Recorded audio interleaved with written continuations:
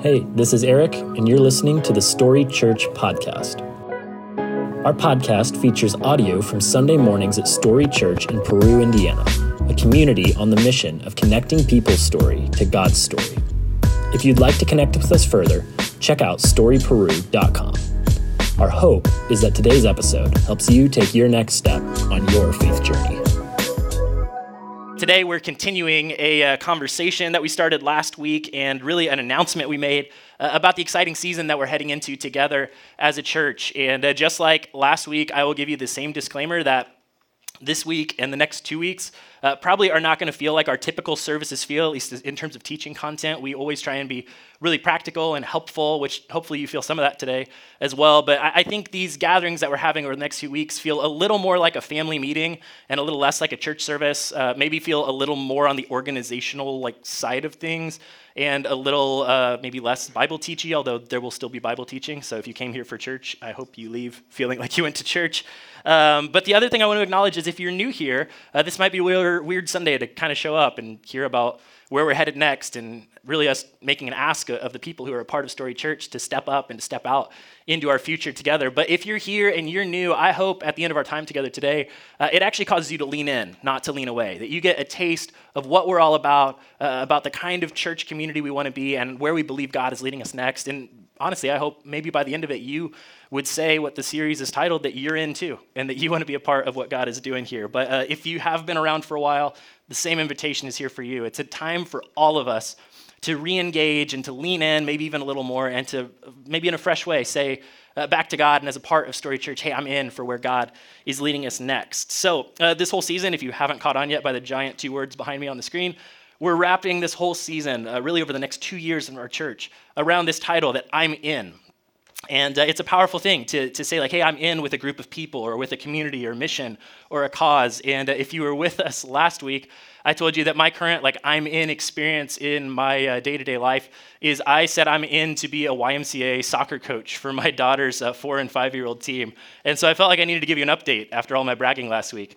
We had our first game yesterday, or I should say games. It is really an experience trying to wrangle 8 4 and 5-year-olds for 3 soccer games when you don't really know what you're doing. So that was fun. But I know that I'm biased, but I was super proud. They don't keep score at this age, but I was keeping score, okay? And because that's who I am and how I am. And I feel like we won, okay? So, nobody got hurt. That's number one. But anyway, it's a fun experience for me. And the whole reason I do it, which we said last week, is because my daughter is really into it, right? And because I'm invested in her and her future and discovering her passions and encouraging her to grow. That's why I signed up, and I've got the clipboard and the whistle and the cleats and the shin guards and a wife who makes fun of me daily, and all the stuff that comes with the territory. But it's been a blast together. But in seriousness, here's what I want to do today. Okay, we did this a little bit last week. You'll get this recap over the next few weeks, honestly, if you keep showing up, so bear with me if you've heard this before. But I'm going to kind of flip things around to how we did it last week. So last week, I kind of talked about the spiritual why behind what we're doing over these next few years, and then I gave you some nuts and bolts. Today, I'm going to get the logistics stuff out of the way just as a catch-up or an invitation for those of you who missed us last week. And then we're going to talk about kind of the spiritual significance or rationale behind where we're headed together. But if you don't know what I'm talking about, specifically, last week we announced that we are kicking off a 2-year spiritual journey we're calling I'm In, to help us move into our next facility, into our new home, and ultimately into the next chapter in the story of this church. And so it's this invitation we're offering for all of us to step out of our comfort zone as we step into a new season together. It's an opportunity for us to step into faith and step into trust, and really an opportunity for all of us to get some skin in the game and to partner together to see what God wants to do next. And the most exciting and visible part of it is we did have the opportunity over the course of the past year to acquire a property that we are going to develop into our next church home. And if you don't know the building, it's the former Knights of Columbus building right next to Gabriel's downtown. We're excited to be downtown and to really be kind of in the heart of the city. It doesn't look like much yet, okay, but we're gonna renovate it, I promise. In fact, we have floor plans that we shared with you last week. I'll show it to you again in case you're excited about these things like I am. So There will be a kids wing dedicated to our kids ministries. If you haven't caught on yet, we believe and love the next generation. We believe they're a part of the church today just as much as all of us adults are. So there will be a kids wing, kind of restrooms in the middle. We will still have a lobby and coffee space. And there's actually some photos of it as well. So that's looking into what the building could look like from doors that we're going to add off of 6th Street. There's a fireplace, so that'll be nice and cozy, especially in those winter months. All right, everybody will be excited to gather around there. We're still going to have coffee, still going to have our connection area. That's looking back towards those doors on 6th Street. So again, it should be a great experience, a great opportunity for us to connect there before and after services. I mentioned that kids wing that we're going to have. So our kids team, I think, is incredibly excited to have their own dedicated space because right now they set up and tear down every single week, and we won't have to do that anymore. So that's a beautiful thing.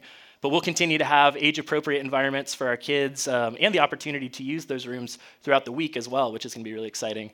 And then one last kind of rendering that we have so far is of what our auditorium will look like. Some people have asked me if our experience is going to change and if it's going to feel really different, because if you've been in the Knights of Columbus building right now, it's a big white concrete rectangle. We're going to create as similar of an experience as we can to fit the room. So I've just told people it's going to feel a lot like the Roxy with lower ceilings and less popcorn. Okay, but it's going to be exciting. And besides just the excitement, right, of not having set up and tear down and the grind that is for so many of our volunteer leaders around here, I'm really excited about the new opportunities that having our own facility might open up for us. The Roxy has been an incredible home for us for however many years you want to count us being here, but for us having our own space, it's going to open up the opportunity for us to do ministries throughout the week. I was talking with some people who were here last week about the potential for us to do a tutoring ministry for kids after school to just walk down the street basically and get to meet with adults who care about them and want to help them succeed. We talked about similar types of ministries for adults to help some of us learn things like financial management or even just kind of 101 life management, because I think I need to sign up for that one some days. But just to really invest in people in the community. Of course, our students, it's been amazing having parents step up and offer their homes for us to host student ministry in, but we could actually host it at our facility and have more space for those kids to meet together. Our groups ministry will be able to use the facility throughout the week. And so there's just opportunity after opportunity after opportunity coming our way in having our own facility. But the reality of moving into a new building, right? If you ever bought a home or renovated anything, there's cost attached to that, right? So here comes the ask part of where we're going over the next 2 years. We said there's really 2 goals for where we're headed, and our number one goal is not a dollar amount, okay? Our number one goal for this I'm In journey that we're on over the next 2 years is for our church to have 100% engagement. What that means is for everyone who calls Story Church your church home, for you to lean in and for you to do something as a part of this initiative. And I'm going to get to the dollars and cents in just a second. But really the idea is that all of us would do something. There's this principle, you've probably heard of it before if you're in business or leadership space at all. It's called the 80-20 principle. The whole idea is that typically in most organizations or groups of people, you end up with about 80% of the work being done by about 20% of the people. Unfortunately, that is rapidly true in church communities where often there's a small group of people who make it happen. And that's why our number one goal is to kind of mess with that ratio a little bit. We want everybody to do something. And here's what I know. We are all coming from different places. Okay, spiritually, we're all in different places. That's totally okay. Financially, we are all in different places and have different capacities. So please don't hear me wrong. I'm not saying all of us need to do the same thing. Okay, but really, our desire is for all of us to do something. That there would not necessarily be equal gifts made amongst all of us, but equal sacrifice made amongst us as we allow God to lead us and challenge us and stretch us to discover what it looks like for us to be a part of our future together. And actually today, at the end of our time together, you're going to have the opportunity to grab one of these cards. We'll pass them out of the doors. These are our commitment cards that we're going to use in just a few weeks on our Commitment Sunday, which is Sunday, May 7th. And I'm not asking you to fill anything out on this card today, okay? It's just kind of a prompt for you to maybe take this home with you, to consider it, to pray over it, pray with your family over how God may be asking you to take a next step along this journey. But specifically, like I said, the journey is going to begin. It's going to last over the course of 2 years that we're asking you to commit to. And we're going to make those commitments on Sunday, May 7th, so just a few weeks from now. And over those 2 years, we're going to approach this opportunity through what's called a one-fund giving strategy. And that sounds really exciting to all of you, right? So it's kind of important to understand, and it's a little confusing. But typically what organizations will do, like if you're just in a capital campaign or trying to raise funds for a project, is people will say, hey, above and beyond your regular giving, can you give X dollars to this specific project, right? So then everybody can designate it, and it's like this one big push where we all give to this one thing. And that's certainly not a bad way to do things, but what we're doing with a one fund approach is basically, as you make your commitments, and as you consider what your commitments will look like over the next few years, we want you to actually count your regular week in and week out giving to Story Church as a part of your commitment. There's a couple reasons for that. One, I think it's a maybe more accurate picture of generosity, because if we all just stopped doing our day in, day out operations giving and all gave to the building, we would have new problems, because we still need the day in, day out operations to continue our day in and day out operations. But the other thing is I think generosity, it's the normal rhythm of our church. It's something we talk about every single week. It's something we teach about at least every single year. And we think it's a healthy thing for us to actually plan and to consider what it looks like, to not just randomly give when there's a need. I mean, again, there's a time and a place for that. But true generosity is planned and it's intentional. And so that's why we're inviting you to make that type of a commitment over the course of the next 2 years. And there's 3 ways spelled out on these commitment cards to specifically partner with us that we're going to ask you to make a commitment for on May 7th. And the first way, it's going to maybe seem like the opposite of what I just said, but the first way are one-time gifts. These are gifts that we can make maybe out of some savings that we have. Maybe you had a good year and you have more than you need, and so a portion of that you could set aside to give. Maybe you have investments or CDs that have matured and you can cash those in. But it's this one-time gift that we're asking everyone to make, and ideally, if possible, if you can make that gift on May 7th, on our Commitment Sunday, that will give us the opportunity to approach banks and have more favorable rates and all that stuff. Is the more we raise up front, the better, and the less we have to finance. So the first thing to consider is if you could make a one-time gift, like a lump sum gift on that Commitment Sunday. The second thing is what I was just talking about, and in so many ways I think is a healthier rhythm. The second way to partner with us is through an increase in recurring giving. So there are so many people who are a part of our church who are amazing week in and week out to give faithfully to fund our operations and ultimately our mission. But what if for the next 2 years, as a part of this initiative, to not only raise money, but really to stretch your faith, you tried to bump it up just a little bit, just for that 2-year window. Maybe it's $5 more a month, maybe it's 25, maybe you can do more, who knows. But if all of us do this, I think you would be surprised at how far we can go over the course of 2 years, with even just a little change from each of us. And if you're here and you haven't gotten in the game in terms of making a recurring gift, your increase is easy, right? Because it's anything. But we'd love to challenge you and invite you to get in the game in that way. And in fact, on your commitment card, you'll see when you grab these, there's a little table here. And it shows what can happen. I'll just read the $25 amount. If you were to give a recurring gift $25 a week, that's $50 twice a month. That would be $100 monthly, right? You're tracking with me? I'm not great with math either, but that comes out to $1,200 annually. And so over the course of 2 years, that would be a $2,400 commitment made towards this initiative. And that's significant over time. And if you're like me, if you're really honest, you probably accidentally spend something around that amount each month. So it's just a challenge for us to be intentional and maybe even to stretch ourselves in terms of recurring giving. And then the last opportunity, the third way that you can partner with us, is through what we're calling a non-cash contribution. This is where we're asking you just to be kind of creative. And maybe, again, you're like me and there's stuff laying around your house that you've always thought in the back of your mind, I should probably just sell that or get rid of it. Or you just hid it, like it's in a closet somewhere. You're just out of sight, out of mind. I don't want to get rid of it, but I don't actually use it. Maybe some of that stuff could actually be sold and be a contribution made to our future together as a church. For me, I have guitar pedals and music gear laying around that I don't use anymore. It's what I played when I was in high school, and I'm considering making that my contribution. It'll at least be worth a couple $100, maybe. We'll see. So for all of us, we're asking us to consider these 3 ways that we can give. A lump sum gift on May 7th, if possible, a recurring gift increase and or some kind of creative non-cash donation along the way. And our number one goal is 100% engagement from all of us who call Story Church our home. Our number 2 goal is the actual dollar number that we're trying to raise. And so what we're trying to do over the course of the next 2 years, mostly to go towards our building fund, is to raise $350,000 together. And I don't know how that number hits you. Okay, I don't have $350,000 laying around.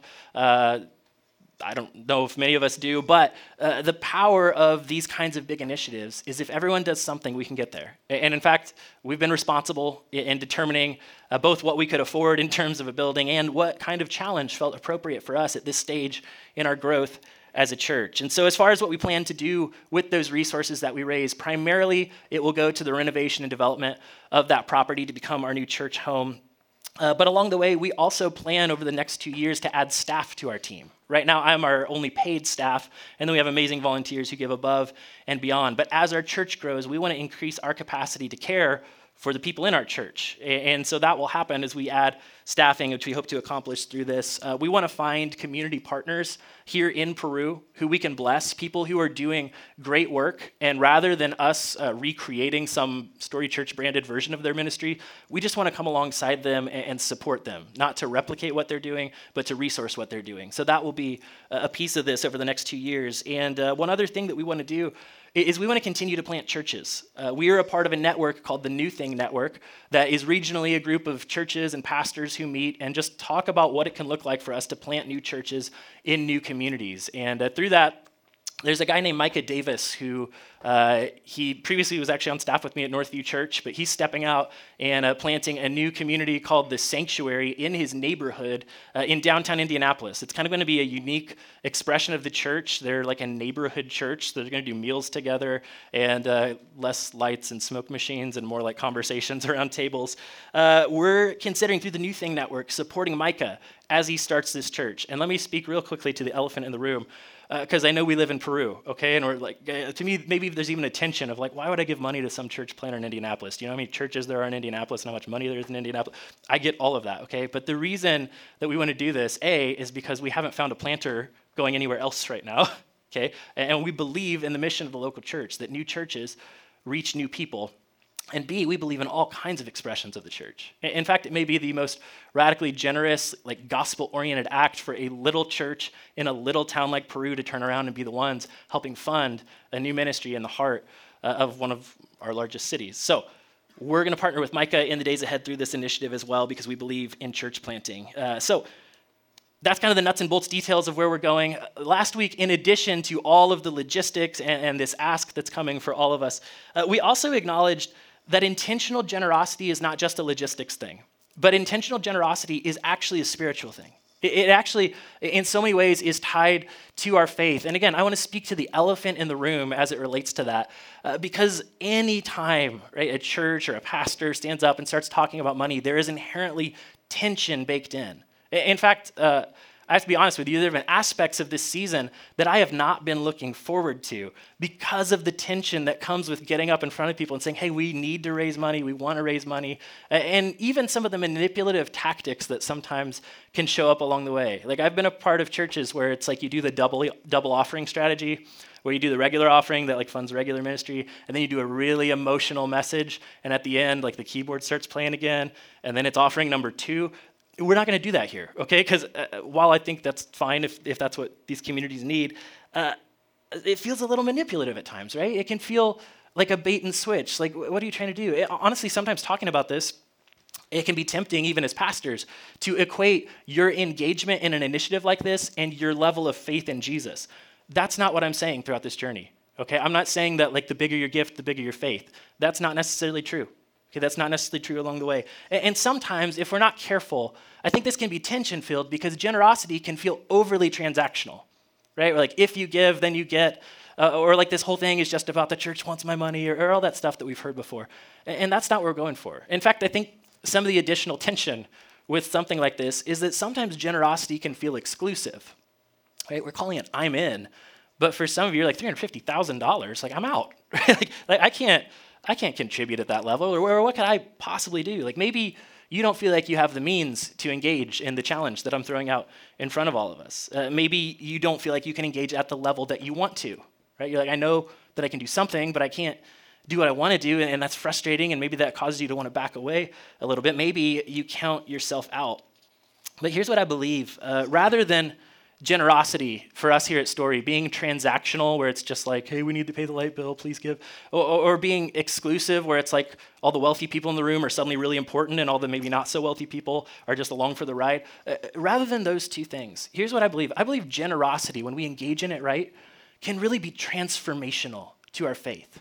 That generosity, it's something all of us can practice, and it can transform us because mostly it has to do with our hearts. And I got to experience this personally, not necessarily in the realm of finances this past week, but because I was on the receiving end of just some unwarranted generosity. Last December, it was like Christmas break, so December, early January, and I was mindlessly scrolling on Facebook, as you do over December Christmas break, right, before you reset. And I saw this post by somebody I know from this organization that said, hey, we're offering free 1-week pastoral mini sabbaticals, this mini retreat where pastors can get away and recharge because ministry is hard and we all went through 2020 and that was crazy. And so basically this guy and his wife started an organization and their heart was like, we want to give pastors a little bit of space to rest. So I saw that and I thought, what could I lose, right? And so I applied for it and actually got the opportunity to go away to Nashville, Tennessee for a week.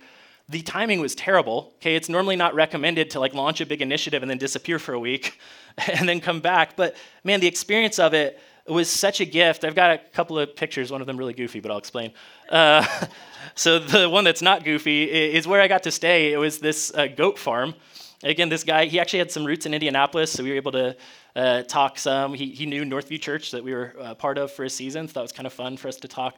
But he's just a business guy who sold his business and wants to bless pastors and bless other people. They bought the goat farm. It's a hobby farm for him. And they have a 30-foot camper on it that they let pastors and their spouses come and stay and get some rest in. And so I hung out at this goat farm for a week just outside of Nashville. And it was this incredible experience of generosity. Again, I had coffee with my host one day, which I'll let you insight on how terrible I am as a person. They gave me a questionnaire that was like, how much do you want to hang out with people versus how much do you not want to hang out with people? And I put the slider on the not people side of things because I people all the time, right? It's my job to people. So I was like, I'm getting away from people. But they still they wrestled a coffee out of me, and I'm so glad that I did because we were sitting there together. And to be honest, at the coffee, part of my hesitation is I was waiting for the 3-hour timeshare presentation, right? Where they're going to be like, hey, now that you're here, sign on the dotted line. There never was a catch. And I can tell you, it is so powerful when you experience generosity where there is no catch, right? Where it's just unwarranted, maybe even undeserved generosity that you just get to receive. The goofy picture of me making an ugly face was never supposed to be shared with anybody else. I just sent that to my family while I was out on a hike to be goofy. But I was thinking about the impact of generosity. And so I forget what day of the week it was, but I went to the state park nearby. And I just started hiking. I found a trail. It said it was a 1/4 mile, and I thought I can handle that. Okay, I'm not super healthy or fit, but I can do a 1/4 mile. So I started walking, and then I just kept walking, and I kept walking, and then I realized, I'm on another trail. And I just kept going because I was loving it, and the weather was amazing out there, and it was peaceful, and it was quiet, and I felt like I was just kind of connecting with God and processing my own thoughts. And next thing I know, I had walked for 4 miles down this trail. And it was just this incredibly life-giving experience for me to be able to get away, to be able to create space. And all of that happened on the other side of somebody's generosity. So my point is that while, yes, generosity can feel transactional, and yes, it can feel exclusive at times, what we're going after together is a type of generosity that I would describe as generative generosity. In other words, it's generosity that produces more of itself. I received a gift, and that gift is going to produce more in me as we head in to the next season together. So in a similar way, that's why we aren't calling this a capital campaign or a building fund, but rather it's a spiritual journey. Because over the course of the next 2 years, my hope is that by engaging in open-handed and open-hearted generosity, that God would grow our faith in him, that God would grow our trust, and that would happen just like me walking 4 miles on accident happened, just one step at a time as we say yes to God and say yes to God and say yes to God. So alongside all of that, there is a spiritual focus that I want us to have over the course of this journey for the next 2 years. And there's a reason we called this initiative I'm In. Partially is because that's what we want you to say, right? We want you to say, hey, I'm in for the vision and where God is leading us next.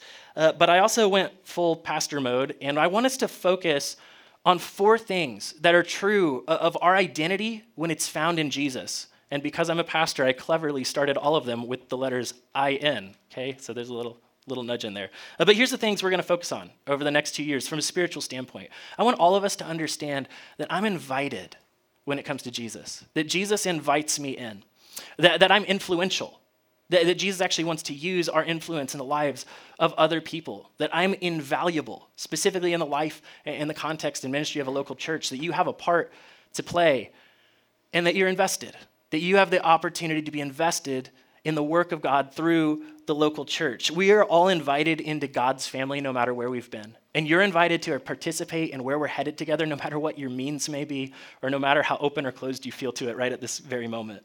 Every single one of us has influence. And if you're a follower of Jesus, there's this invitation on your life to be the salt of the earth or the light of the world, that we're supposed to influence the people around us in a positive way. All of us have a gift, and every gift matters and is invaluable to the life and the mission of the local church. And like I said, we're all invited to invest in the work of God. So we're going to focus on a few of these ideas over the next few weeks and throughout the next few years together. And today, with whatever time I have left, I want to hone in on that idea that you're invited and that I'm invited, that all of us are invited in no matter where we've been. And isn't it true that there's like no worse feeling than feeling uninvited? Like some of you feel this about this Nashville trip right now. Right? You saw that and you're like, you were in 80-degree weather. And so that feeling that you're feeling has been classified and been given a name. It's the feeling of FOMO, or the fear of missing out. And this is really like ramped up in social media world as we all compare our lives to one another. And there's no worse feeling, is there, than when you see like a group of friends hanging out at a place you would love to go to, but you didn't get the invite? It's like, what in the world? I would have been in if you would have invited me in. And it can be so incredibly frustrating. I think if we're honest, sometimes church can feel that way too. Some of us, when it comes to church and our engagement in it, we feel disqualified because of what's in our past. Maybe you're still carrying pain, that you feel like God can't possibly use me in a significant way because of where I've been or what I've done. Maybe you don't feel gifted enough. You're like, okay, you say I'm invaluable, but what could I possibly give? Right? How could I possibly be a part of what God wants to do through this community? Again, as we're talking about this financial opportunity, this challenge in front of us, maybe you feel like I don't have the means to participate. Sometimes it can feel exclusive. But one of the greatest truths about Jesus and his invitation to all of us is this. It's that Jesus invites the people that others reject. Jesus relentlessly invites people in that others reject. In fact, it is a thing about Jesus that frustrated the religious leaders of his day more than anything. Jesus was constantly hanging out with the people that you're not supposed to hang out with. Jesus was constantly inviting in and healing and welcoming people that the culture of the day told him to push out and to push away and to ignore. Jesus invites those that religion despises, that others overlook and who feel like they're not good enough. And this shows up in this account in Jesus' life that's recorded in Luke's gospel. So Luke was a doctor who thoroughly investigated the accounts of Jesus' life and eventually documented those accounts as he talked to eyewitnesses. And in chapter 7, Luke records this encounter that Jesus had. And for some context around what you're about to hear about, you would think in Jesus' day that Jesus would be like best friends with the Pharisees. So the Pharisees were a group of people, they kind of get a bad rap because Jesus constantly has conflict with them, spoiler alert. But in their day, the Pharisees were the religious leaders of their day. They were like the holy people. They were the most pious looking people, the most pious acting people. And so everybody would have assumed that Jesus, if he's God in a body, would get along with the most holy religious people of the day. They were outwardly pious. They wore these big flowing robes that had these big tassels on them, and they prayed these loud, eloquent prayers out on the street that everybody could hear. They were a part of these elaborate ceremonies, and really, they were spiritually impressive-looking people. Okay, outwardly, really impressive-looking. And as a result of that, what the Pharisees did is they distanced themselves from anyone classified as a sinner. Right? They were so holy that they wanted to distance themselves from anybody who was considered unholy. And so what happens in Luke's account is one day this Pharisee named Simon decides to throw a house party and invite all of his Pharisee friends over. And this wasn't as exciting as it sounds, okay? There were no like kosher hot dogs and no Jewish wrappers or anything like that. But really these Pharisee parties that happened, they were like public discussions. There was like a TED Talk on steroids where these religious leaders would come together and they would just talk about the cultural moment of their day or some of the things that they were experiencing and what God may have to say and what the law had to say about their current events. And so one day Simon throws this party, and what happens is Jesus gets invited to the party too. And so Jesus shows up, but then suddenly someone shows up at this party who was not invited. And when this person walked into the party, it was the most shocking thing that the Pharisees had ever experienced, and they hated every moment of it. And here's what the text says. It says, a woman in that town who lived a sinful life learned that Jesus was eating at the Pharisee's house. So she came there with an alabaster jar of perfume. So that phrase, living a sinful life, that's like the coded language or the tame language that Scripture uses to essentially say that this woman was a prostitute in the town. That this call girl walks into the middle of the meeting of religious leaders and this outward religious display, and she walks in, and the Pharisees are like, whoa, whoa, whoa, whoa. That's not right. She's not invited to the party. She's unclean by the law. She's impure. She is a sinner. She's not one of these people. You know what that's like, right? When it's like, whoa, you're not one of us, and you just walked in the room. To them, she's unworthy, and she's not invited. And we don't know what led her to this point in her story. Okay, I don't know if there's some family history, some family baggage that she went through that caused her to end up in this type of lifestyle. Maybe she was getting out of a difficult relationship, some type of abuse that she herself had experienced. Often that's what happens. Those who are caught in these types of cycles have been abused themselves. Maybe she was just trying to make ends meet, right? And this was seemingly to her the only way that she could provide for herself or for her family.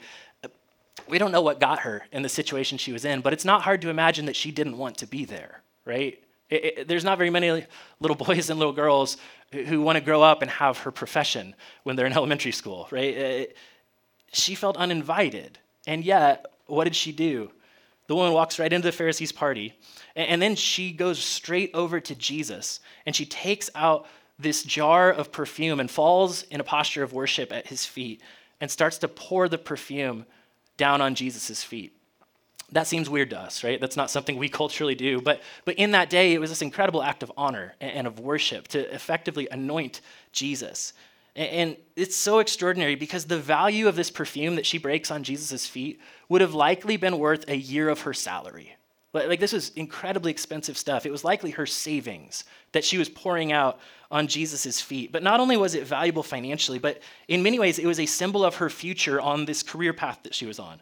Because this woman would likely use that perfume to make herself attractive to the men passing by. That actually, perfume in these days for this profession was used to be an indicator that she was effectively saying, I'm selling my body. So this was her means of livelihood. This was the thing that was going to allow her to continue on the path that she was on. And she shows up in front of Jesus, and she breaks this valuable gift to honor him.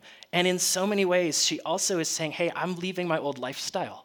Right? Like I don't have what I need to continue doing the work that I've been doing. And so she gives away her most valuable possession that represented her future. And here's what I hope you're already getting today. But for our journey together over the next few years, I hope you hear loud and clear that regardless of your means, you're invited.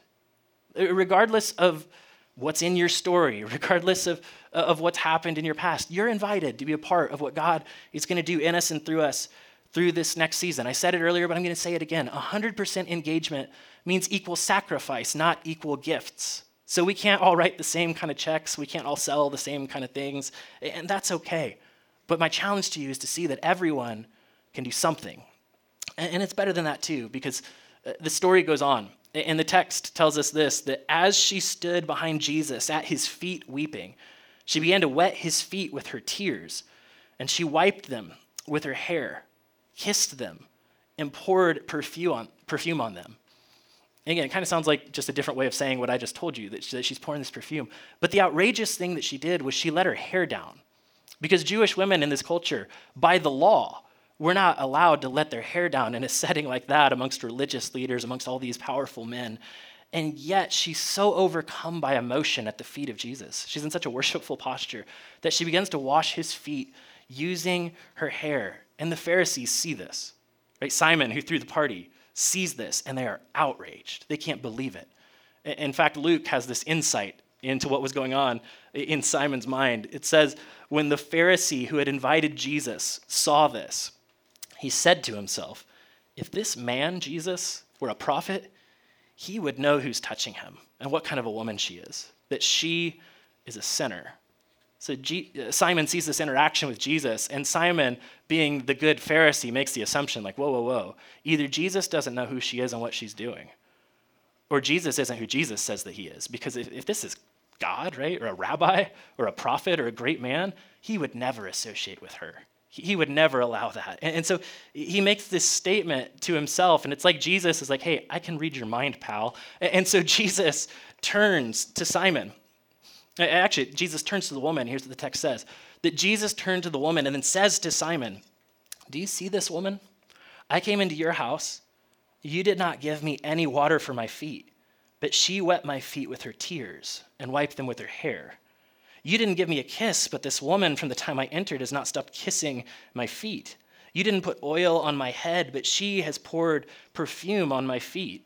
In other words, Jesus is like, hey, big religious leader, what have you done? And look at what she's done. Like, look at her openness, her devotion, her willingness to give so freely compared to the holy person's off-standing posture, right? And then Jesus says, therefore, I tell you, her many sins have been forgiven, as her great love has shown. But whoever has been forgiven little loves little. And then Jesus said to the woman, your sins are forgiven. It had to be an extraordinarily powerful moment, right? Turning the order of the day upside down, as Jesus so often did, looking at the rejected person. Jesus says, you're invited in. And he issues this challenge to the religious person and says, hey, your love is going to be proven through your actions, right? If you're so forgiven, you love big. If you're so forgiven, love big. And Jesus invited the one in who gave what she had. Jesus invited the one who gave what she had. She wasn't disqualified because of her past. She wasn't disqualified because of what she was giving, but rather she was evaluated not based on what she contributed, but simply that she contributed. She was forgiven and she was loved and she was welcomed in because she approached Jesus open-handedly and open-heartedly. And this happens time and time and time again throughout the story of God. And so as we wrap up, I want to share with you one other quick account in Scripture. And it's an account you're probably familiar with if you've been around church for any amount of time, but I think there's like some little details along the way that we often gloss over as we've turned it into a church story. But it's the story of Jesus performing the miracle of multiplying the fish and loaves to feed 5,000 people. Again, it's kind of a Sunday school story that we often hear. I thought about giving you like just a quick summary of it, but I'm just going to read from the text and make a couple of comments along the way, again, as we wrap up. But Jesus was doing his ministry, and this crowd starts to gather together. And as it's recorded in John's gospel, it says this, that when Jesus looked up and saw a great crowd coming toward him, he said to Philip, where shall we buy bread for these people to eat? He asked this only to test him, for he already had in mind what he was going to do, which I love that. Jesus is kind of like, hey, Philip, what do you think we should do? Knowing he's about to show off to all of them, right? And Philip's like, Philip answered him, it would take more than a half a year's wages to buy enough bread for each one to have a bite. Philip's like, I don't know, man. I don't have the means. Maybe that's how $350,000 feels to you right now, right? You're like, I don't know, man. And then another disciple, Andrew, Simon Peter's brother, spoke up. And he says, here's a boy with 5 small barley loaves and 2 small fish. But how far will they go among so many? So Andrew takes a flyer, right? And he's like, hey, Jesus, I found a kid and he's got some food. Does this work? And Jesus says, have the people sit down. And there was plenty of grass in that place. So they sat down. About 5,000 men were there, which the way that this culture tended to count numbers, 5,000 men likely means, we know there were children there as well. They weren't in that count. There were likely women there as well. So this is a huge crowd that's gathered together. And Jesus then took the loaves and he gave thanks and he distributed to those who were seated as much as they wanted. And he did the same with the fish. And then when they all had enough to eat, he said to his disciples, gather the pieces that are left over and let nothing be wasted. So they gathered them, and they filled 12 baskets with the pieces of the 5 barley loaves left over by those who had eaten. See, this is the power of the story, right? This little boy offers what little he has, and Jesus multiplies it so that there is more than enough for everyone. There's leftovers, right? What a weird flex for Jesus, right? He's like, take the leftovers home, guys, because that's what I can do with what little you offer to me. And in fact, here's the result of what Jesus does. It says, after the people saw the sign that Jesus performed, they began to say, surely this is the prophet who's come into the world, right? Surely this is the person God has sent for us. They saw the way that he provided, even from the little that was given. And as we wrap up, as we talk about this idea of all of us being invited, wherever you find yourself, I want you to think for a second about the multiple layers of provision that happen in this story. The obvious one is God, right? Showing up through Jesus, multiplying this gift to feed people and to leave the leftovers. Then there's another obvious one. There's the boy who had the courage to walk up and to offer what little he had. I mean, imagine how embarrassing that would have been if he wasn't maybe a little boy, but he was a grown-up like us. And you walk up to Jesus and you're like, does this fix it? That's how it feels sometimes, isn't it? But this boy had the courage to say, here's what I've got. And because of that, Jesus performed the miracle. But what if we take it one layer further back? Because that little boy probably didn't pack his own lunch, right? You know how it goes in the mornings. Like, Mom probably packed up that basket of fishes and loaves just like she did every morning. Maybe wrote a little note to him, right? And tucked it in there, sent him off on his way. And because of her ordinary, everyday faithfulness with what she had, with what she was called to do, a miracle happened. And thousands of people were astonished at who Jesus is and what Jesus could do. Here's the point. No matter where you've been, no matter what you've done, and no matter what you think you have or think you don't have, stepping out and saying, God, here's what I've got, can be transformational for all of us. That's why we're going on this journey together. I said this last week, I'll say it again. If somebody is able to write a $350,000 check today and just be like, here you go, took care of it, we're still going on this journey for the next 2 years. Okay, you can do that, by the way, if you have the means. I will accept the check. But we're going to go on this journey together because it's not just about the transaction. Right? It's not just even about the building. It's about the opportunity for us to say to Jesus, here's what I have. Will you use it? Right? Here's what I have to offer. Will you use it? Will you make an impact in this community? Not even just for my sake, but for the sake of the people that we're called to reach. Here's the point. You're invited. You're invited to be a part of what Jesus is doing in this world and in this community and through this church as we step into the next season together. And so here's all I'm asking for you today. As you walk out, you're going to have the opportunity to grab one of these commitment cards. I'm not asking you to fill out a single thing on this today. Okay, I want you to take it with you, and I want you to do 2 things. It's the same 2 things as last week if you were here. I want you to pray, and I want you to prioritize. So take this card and with your family members, or if you're here on your own, take it on your own, and maybe intentionally for the next 2 weeks before we hit that commitment Sunday, ask God, how do you want to use me for this I'm in vision, right? What do I write on the blanks? Like, what do I have to give, and can you use it? Man, that's a powerful prayer to ask God to answer. And then on the priority side of things, prioritize joining us over the next few weeks as we continue to talk about what it looks like for all of us to be in and for where God is leading us in the next season. And especially prioritize joining us on May 7th for that Commitment Sunday. It's going to be a powerful day where those of us who are in put a flag in the ground and say, yeah, God, I'm in for the next chapter here at Story Church. Let me pray for you as we wrap up. God, I pray just that we wouldn't overlook the simple power of what we've talked about today, that all of us can do something and that all of us are invited in. God, I pray for the person in the room today with the past, which, by the way, is all of us.